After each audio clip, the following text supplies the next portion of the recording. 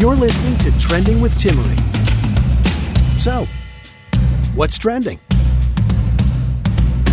There's a man who's been very influential in Father Rocky's life. That's St. Josemaria Escrivá. He's the founder of Opus Dei, which is the order that Father Rocky belongs to. Father, share with us a little bit about St. Josemaria Escrivá. Timmerie, it's great to be on your show. You've been on air 3 months, and you're just doing a great job. So I never knew St. Josemaria personally, but I've known a lot of people who knew him, lived with him, and were deeply influenced by him. So I would say what made him so special is the effect he had on other people who had a big effect on me. Right. So when I was a youngster in junior high school and college, I knew a lot of people who had been, in a sense, formed by St. Josemaria. And I really looked up to him because they were guys who were truly virtuous, honest, and very knowledgeable about the faith and very knowledgeable about other things going on in life and in the world. And also, I would say, very joyful and extraordinarily charitable. And those are key features of the authenticity of the Christian way: joy and charity, which is the love of God and love of others. And that love of others manifests itself in terms of your patience with people and your support of them, always trying to put them in the best light, always trying to think the best of them, always having a good word to say about people. That's the real challenge. I was listening to a podcast recently of Father Peter Armenio, and he discusses how many people, when he was first becoming a priest, or before he even decided to become a priest, knew, quote, the Father. And they were referring to then Josemaria Escrivá, who wasn't a saint yet. He was living still. In fact, for those who don't know, he died in 1975. He truly is a modern-day saint. And how Father Peter kept meeting these people who knew this man, who they referred to as the Father. And every time they spoke of him, they just lit up with joy. And he finally asked people, like, what's so special about this guy, the Father? Like, why is he so intriguing in bringing this response to so many people's lives? Can you tell us a little bit more about why these people saw him in this light, and it really transformed not just like who they were, but how they interacted in those conversations? Yeah, I would say he was very accessible to people. You could get to know him. You could live with him. You could talk with him. You could dine with him. You could spend time with him. So that's very important for any kind of relationship. It wasn't a theoretical relationship. And you mentioned that he's a modern-day saint. That's true to a great extent because he died relatively recently in terms of church history. He died in 1975. He was beatified 17 years later, 1992. I was there at that beatification. It was just about a month before I was ordained as a priest. And then he was canonized as a saint in 2002. But as for a modern-day saint, we're really blessed that we've got audio recordings of him speaking, but also videos of him talking and evangelizing. And really one of the very first saints that we've got this video and film recording of this person in action. And they would refer to him as the Father because in Opus Dei we kind of consider ourselves a family. In a family, you've got a mother and a father, you've got brothers and sisters, you've got children, you've got grandparents and all that. Technically speaking, Opus Dei in the church is what's known as a personal prelature.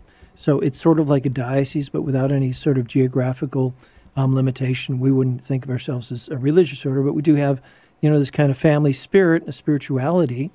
And as a father, people could depend on him to support him, to give guidance and all that, and to point the way to Christ. And those people I know who knew him and lived with him found that he was a very joyful person and extraordinarily charitable. One of the little stories I tell, I didn't witness it myself, but I know a guy who was a person who was actually a protagonist in this event. It was in May of 1970, and Father Monsignor Escrivá was in Mexico City to make a 9-day pilgrimage to Our Lady of Guadalupe. And one day, after lunch, they were going to have a get-together with the college students and the college residents. And in this particular living room, they had 4, I would say, steps of stairs, almost like benches, like bleachers, where people could sit around and rather informal. And you could sit down on the bleacher itself, or there would be throw cushions to sit under.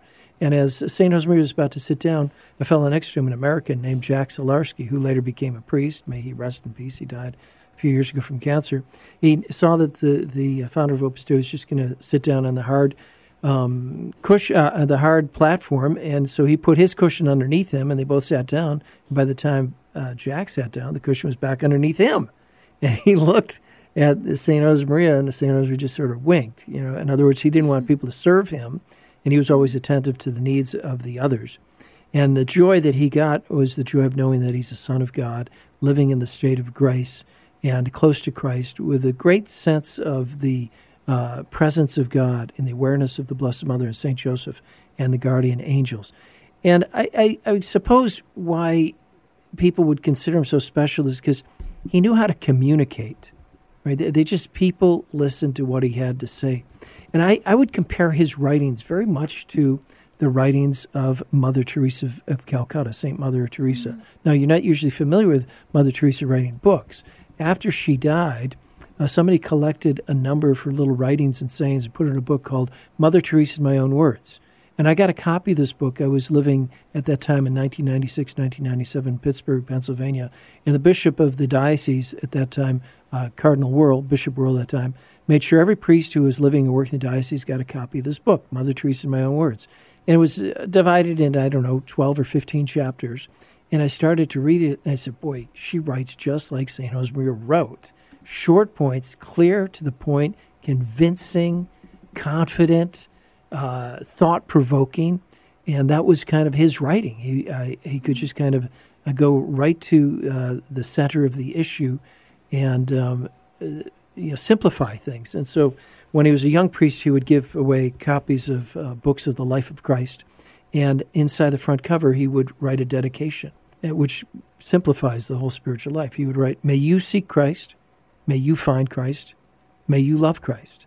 And in a sense, that's a plan for one's entire life. May you seek Christ, may you find Christ, may you love Christ. And if you seek Christ, you will find him. And if you find him, you will love him. And that's really the question that we need to ask ourselves, especially when people are vexed or worried or upset or depressed. The question they've got to ask themselves, am I seeking Christ? And in a sense, in our life, it really comes down to I'm either seeking Christ or I'm seeking myself. And we can seek Christ by seeking him in service to others. And that's why I say he was so special. I mean, he had a remarkable impact on people. By the time he died, he had left behind an institution in the service of the church with over 60,000 members in, 30, 40 countries, 1,000 priests. And it's only grown since that time with 2,000 priests and bishops and cardinals and hundreds of 100,000 lay people committed to seeking sanctity in the middle of ordinary life, immersed in the sacraments, immersed in prayer, but also immersed in tangible service to your neighbor, beginning with your neighbor at home, right? Mom and dad, brothers, sisters, children, all the rest. That's Father Rocky. He's the executive director of Relevant Radio, joining us today on Trending with Timmerie.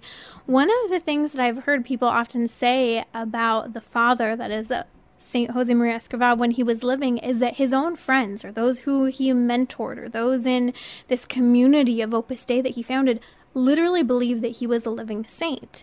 And when you look at some of the stories that we hear, for example, about when he was preparing to celebrate his 50th anniversary of his ordination, and how he didn't want a big to-do, and he commented on how he really wished to, quote, hide and disappear, and for Jesus alone to shine.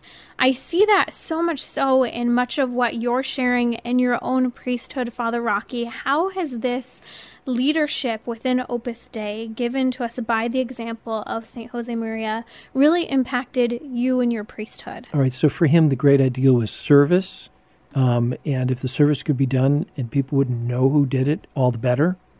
And he picked that up from the teachings of Christ when Jesus said, I've not come to be served, but to serve. And in the early years, when the first lay men of Opus Dei were being ordained as priests, and I think, in fact, this may have continued throughout his whole life, he would not go to the ordinations of these men when they were ordained as priests, for the simple reason he didn't want to be the center of attention and get all sorts of applause and congratulations, which is really quite something, right? And he continued with that theme kind of throughout his life, to do and disappear, and to give the glory to God as much as he possibly could.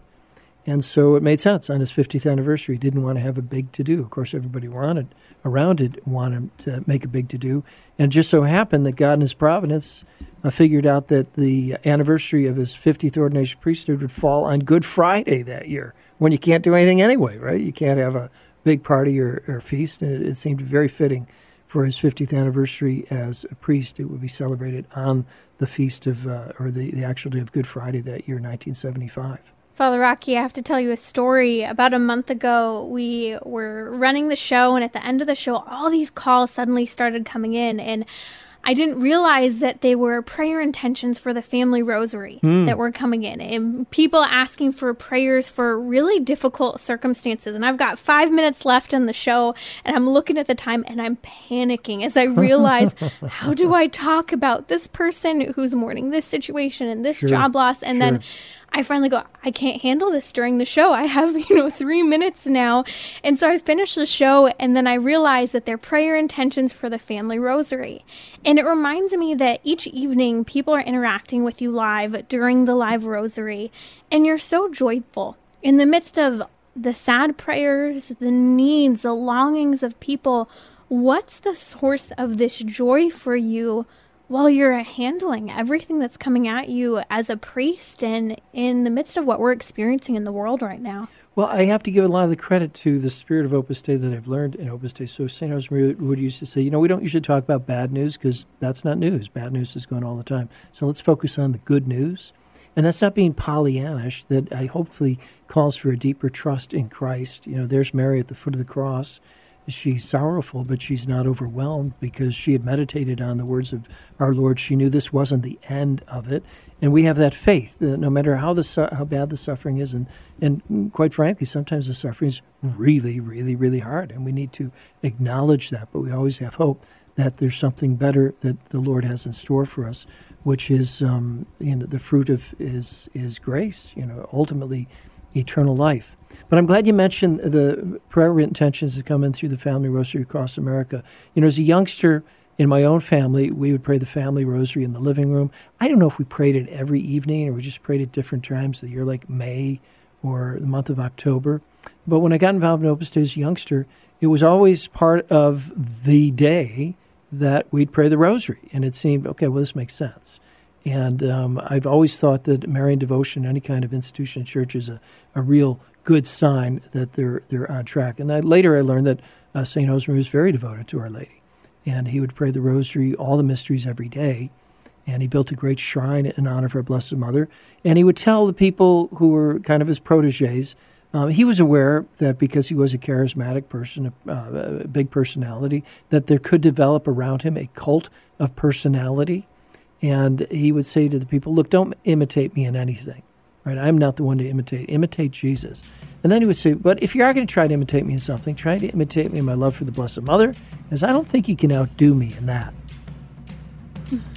That's Father Rocky here on Trending with Tim Ray. We'll be right back during our happy hour, and we'll talk about how we find ourselves wanting more out of life, wanting to be happy. How can we do that? We'll discuss that in just a moment.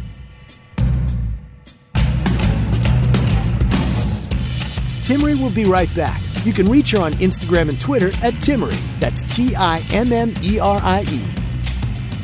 I want to extend an invitation for you to join me. If you haven't heard the news, Trending with Timmerie is now daily on Relevant Radio, Monday through Friday. That's at 4 p.m. Pacific, 7 p.m. Eastern. Now, here's the exciting thing. We now have a daily podcast. So I want to encourage you to go and subscribe to the podcast. We have our very own Relevant Radio app where you can listen to all the podcasts of Trending, pause, play, and even share them. Or you can now subscribe again on your favorite podcasting apps, whether it's Spotify, iTunes, Google Play, or let us know where you want to hear us. That way you can access your favorite podcast, of course, Trending with Timmerie, and not miss a single one of those options for the daily shows and the various topics that we cover. Check out the links below in the description where you can find the links to your favorite podcasting locations, because we have 2 separate podcasts. I want to make sure you're getting that daily dose so that you can go a little bit deeper. And don't forget, if you want us to talk about a specific topic or you have a question, just head over to relevantradio.com/trending where you can connect on social media and ask your questions. bridging your Catholic faith with your everyday life. You're listening to Trending with Timmerie. Every Monday, we're here talking about happiness from various perspectives, and we're going to talk here about how so many people are finding themselves, after having gone through this quarantine, that their eyes have been opened to the fact that they want more in life. In fact, I know of a young couple with children who discovered during quarantine, while being home with each other all the time and having their children running about them for day after day after day without leaving the house or having anyone around, that they found themselves arguing less. They discovered that they were really enjoying their time more than they had before. I hear of other people who, for the first time in years, are getting outside, exercising again, going for a bike ride, a hike, enjoying the outdoors. And it makes me think of this quote. We're talking about St. Josemaria Escrivá with Father Rocky here on Trending. And there's this quote where St. Josemaria says, "The world crises are crises of saints." And I think about the coronavirus and how this is our chance to shine. This is so much of what St. Josemaria encouraged, that sense of service and shining. Father Rocky, our director here, executive director at Relevant Radio, has joined me. How does this quote, do you think, really relate to what's happening in the world right now? Sure, great question. So he wrote that in his first book called The Way, probably in the 1930s, either before or during the Spanish Civil War, which is a time of great commotion, great suffering, persecution. He wrote, "These world crises are crises of saints. God wants a handful of men and women of his own in this world, and then we'll have the peace of Christ in the kingdom of Christ." So what really matters is try to be a saint. Who is a saint? What is a saint? A saint is someone who knows Jesus, loves Jesus, and imitates Jesus, and has that joy of serving others. And so I've heard this from a lot of people because of the quarantine. They're thinking, maybe I don't have to travel as much. Maybe I don't have to work as much. It's great being around my family. And here in the Chicago area, I've seen things I haven't seen in 40, 50 years. Families walking in the street, husbands and wives holding hands, walking down the street. I'm going, this is like from the 1950s, and they're happy about that. They're great to have that time together. And I once had a spiritual director in Opus Dei who told me 99% of personal problems can be solved with 8 hours of sleep, bacon and eggs, and coffee in the morning. So we recognize that in youngsters, right? If they're crying or they're upset, we say they're tired. We don't recognize that in old and grown-ups when they're cranky or uncharitable or nasty or annoying. We don't normally say, well, they're tired. We just kind of say they're bad people, right? But there's a real close link between the body and the soul. And this was a phrase that St. Josemaria would comment upon. He would take the original Italian and translate it, and it says, when the body's healthy, the soul dances, or the soul sings. Is that it could sound almost hedonistic, but there's a link to that, because we're body and soul. We have to take care of our body. We need rest. We need sleep. We need recreation. We need time off from work. And the pace was pretty hectic right up till the shutdown of everything. Flying here, flying there, traveling here, doing this. And I think a lot of people say, it's just great to be at home with my wife, with my children, with my husband, with my kids, and do nothing and take walks. So that's all part of it. The body and soul go together. So I think it's great what you say. People say, there's been less arguing. And maybe it's because they're less tired, right? They're getting more exercise. It's so fascinating to me because I think often we think we need divine intervention for something, and we forget the fact that God created our bodies with particular needs, and maybe that's the simple natural intervention that God is giving us of maybe rather than, praying for this great miracle, we need to sleep a little bit more. We need, to engage with friends and family more. We need to exercise. And that reminds me of, we were speaking not too long ago, Father, and you shared a secret that apparently not a lot of people know about, that you were actually a gymnast many years ago. Where did that I'm slip out? guilty. I am very guilty because I shared that with someone else. I went, I had no idea. So goodness. Tell us a little bit about what you did. Ancient history. I grew up in a small town, North Chicago, Mundelein. At the time, population 12 or 16,000. Every kid in town played Little League baseball, and if you could get on a Little League football team, you got that too. So I played probably 7 years of Little League baseball. Loved it. That's all we did. And then, you go out for the basketball team, but that's a lot more competitive. Football team in high school, unless you're showing off all the real manly ones first, Father. No. Anyway, so football in high school, unless you're the quarterback, you don't really get the ball. And freshman year I did tennis, and I signed up for the gymnastics team because back then they had trampoline, which they don't have now. All right, so trampoline I thought was awesome. You go way up in the air and you do double flips or maybe even a triple flip and things like that. They substituted finally for the vault, which, it takes a little bit more. But yeah, I did that for 4 years. We had a great team. One of my teammates got a scholarship to a Big Ten school. He won the state championship on the high bar his senior year. And it was pretty intense. You know this because you've been a dancer. But I learned in high school, you just take 1 day off from training. It takes you 3 days to get back in shape.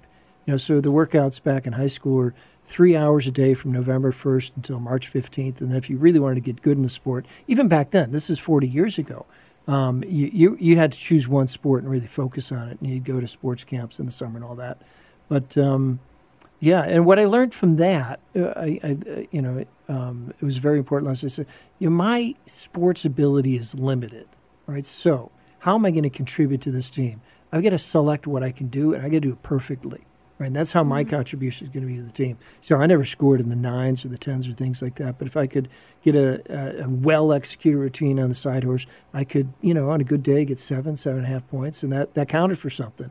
And I've learned you don't have to be the best to be able to contribute, but you got to do the best you can with what you've got. You remind me in so many ways of that active robustness that my dad has. I mean, he could jump on water skis and not have water skied for 15 years, and he's up and going. He can jump in and play tennis and basketball. I mean, you name it, he'll do it. And I know you often engage in so many different activities. I hear from you, you're going water skiing, playing golf. Why is it that exercise and being outside has been so important to you, and how does that relate to our spiritual life? Well, I love the outdoors, especially when the weather is beautiful. And I guess I like motion and speed and velocity and height and all the rest of that kind of stuff. So, yes, whenever I get the chance, I love to go snow skiing. And I find it invigorating.